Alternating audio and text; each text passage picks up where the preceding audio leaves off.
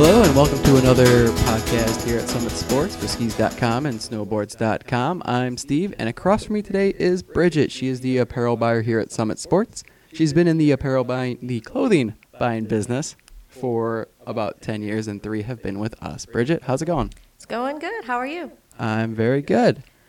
So let me start off by asking, do you ski or do you snowboard? Yes, Or both? I don't snowboard, but I do ski. You do ski, and how long have you been skiing for? Well, I started skiing on and off out of college, but seriously skiing the past 3 years. 3 years? Okay. And where do you usually ski? Do you ski here in Michigan, out west, both, everywhere? Mostly Michigan, but I do go out west. Usually I have to go out west for work, so I usually try to get a ski trip while I'm there. Okay. Now, when it comes to buying ski clothes, for the average consumer, does it make a difference if you ski out west or if you kind of ski Midwest or up north here in Michigan? Yeah, there is a difference. I would say more people should look at weather, of all things. If you know the temperature that you're headed out to, it's best to dress for it. So, for example, if it's like below 15 degrees, I'll most likely wear my down coat. Okay. If it's just a regular, cold but not too cold day, I have just a regular insulated jacket. And then there's times when you're spring skiing and it's a little bit warmer and you don't want to have too many layers. So I'll wear a shell with the mid layer, and then I can just shed that mid layer if, it gets warmer out. All right. And why should I choose a ski or a snowboard jacket instead of just a normal winter jacket? Well, I look at a few key things when I'm buying, and I think it's really important that people do this when they're purchasing a winter ski coat. You would want a ski coat because it has a powder skirt, and that keeps your snow from going up your back. You should never ski in anything that's not waterproof or breathable, because you will get wet for one, and without the breathability, you'll still get wet and cold because the evaporation's not going through anything that you're wearing. So all the sweat and moisture can't get out of the jacket or the pants that Exactly. you're wearing. Okay. The other things too are pockets are important, especially a goggle pocket. Just a big enough pocket to put your gloves in or store things. I think that's really crucial. And I think a hood's also important too, because on cold days it can get really windy and you're on a chairlift, and it's nice to have a hood to block the air out. Right. What are some of the trends that you see shifting from this past year, like 2012, 2013 season, into next year? Well, this is the fun part of buying for me. When I was at the show this year, there was a lot of camouflage. I'm telling you, just straight across the board, every single vendor had some type of camouflage in their line, and that goes the same for men and women. The women's, you would see prints like lavender, or just not your typical camouflage. And there was also neon camo, just lots of exciting different camo. But trust me, you'll be seeing it everywhere out there this year.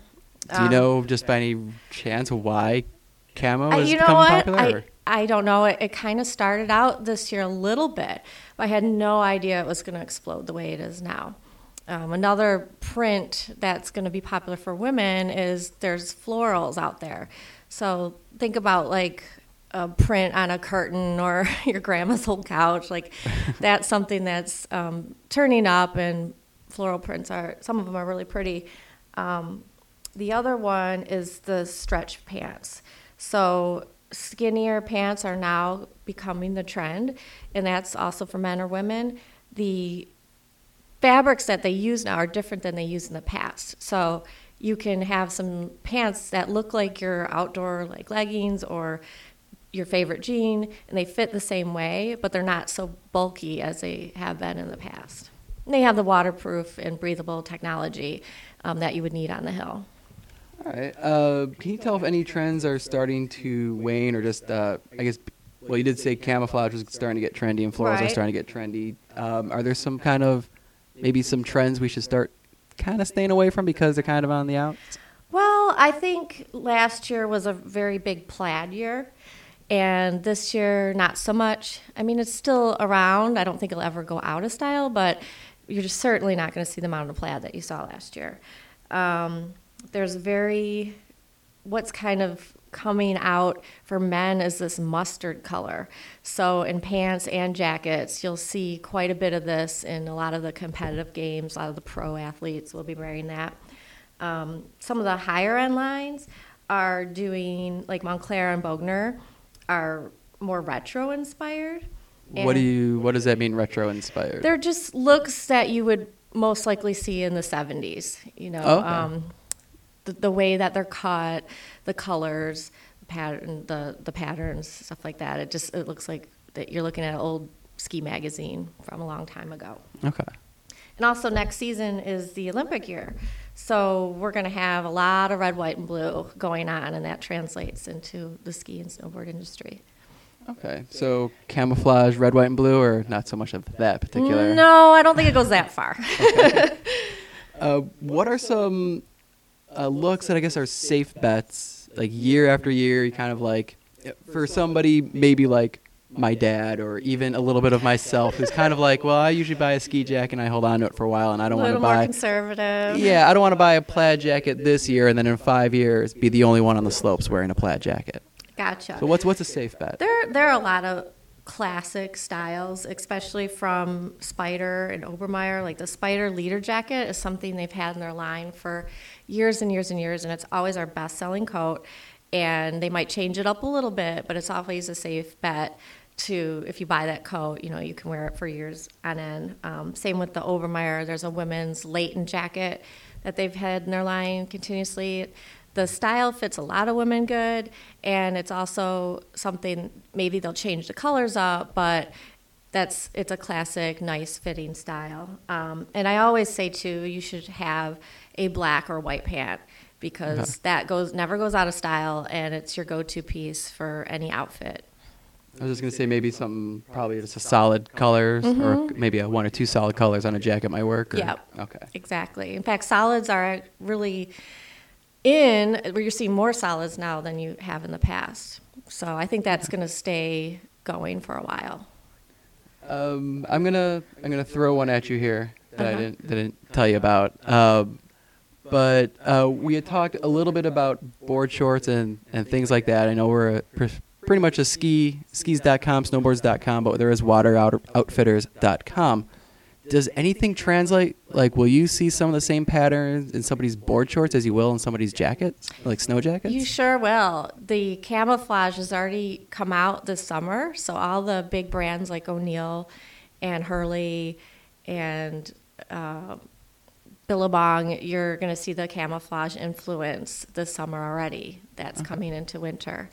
And a lot of the colors, like lime green, the bright, fun colors, because those are usually what's big on the water, is also you want to be seen on the snow too. So it kind of is the same thing. Okay. Are you excited about anything coming out in this next year? Yes, there are a few things that are going on. The North Face has put out this, it's called Steep Series line. And so they're dedicating a whole line just for ski, where in the past they would do a few ski jackets, but mostly tri-climates. Now they have a bunch of jackets, a bunch of pants. They're a little bit higher end, Gore-Tex. The price points are a step up, but it's really good quality core ski stuff, and that's perfect for skis.com. Everybody's also trying to make their version of down, which is not really real down. It's kind of like a faux down, but it's supposed to be better than down. So it has all the qualities of down, but not the risk of wearing down is if you get it wet most of the time, you're in trouble. So these have the warmth of down, the lightness of down, but they're waterproof. So I've seen everyone do it, but I don't know yet until I wear it myself if it really works. Okay. Well, you'll have to let us know. Okay. I will for sure. Okay. Any final things you want to tell us about any trends coming up or anything you'd suggest? I would say right now there's kind of no rule thing going on in skiing and snowboarding. It's really, there's no like you have to match this with that, or this color looks best with this color. I think it's really how good you feel and how, what you think looks good on you, because I've seen everything on the hill these days, and it's just impossible to tell you, what's right or wrong. You can basically do what you want. Okay. Well, thank you very much for joining us, Bridget. You're welcome, And we will certainly have you on again. Thank you very much for listening to our latest podcast here for skis.com and snowboards.com.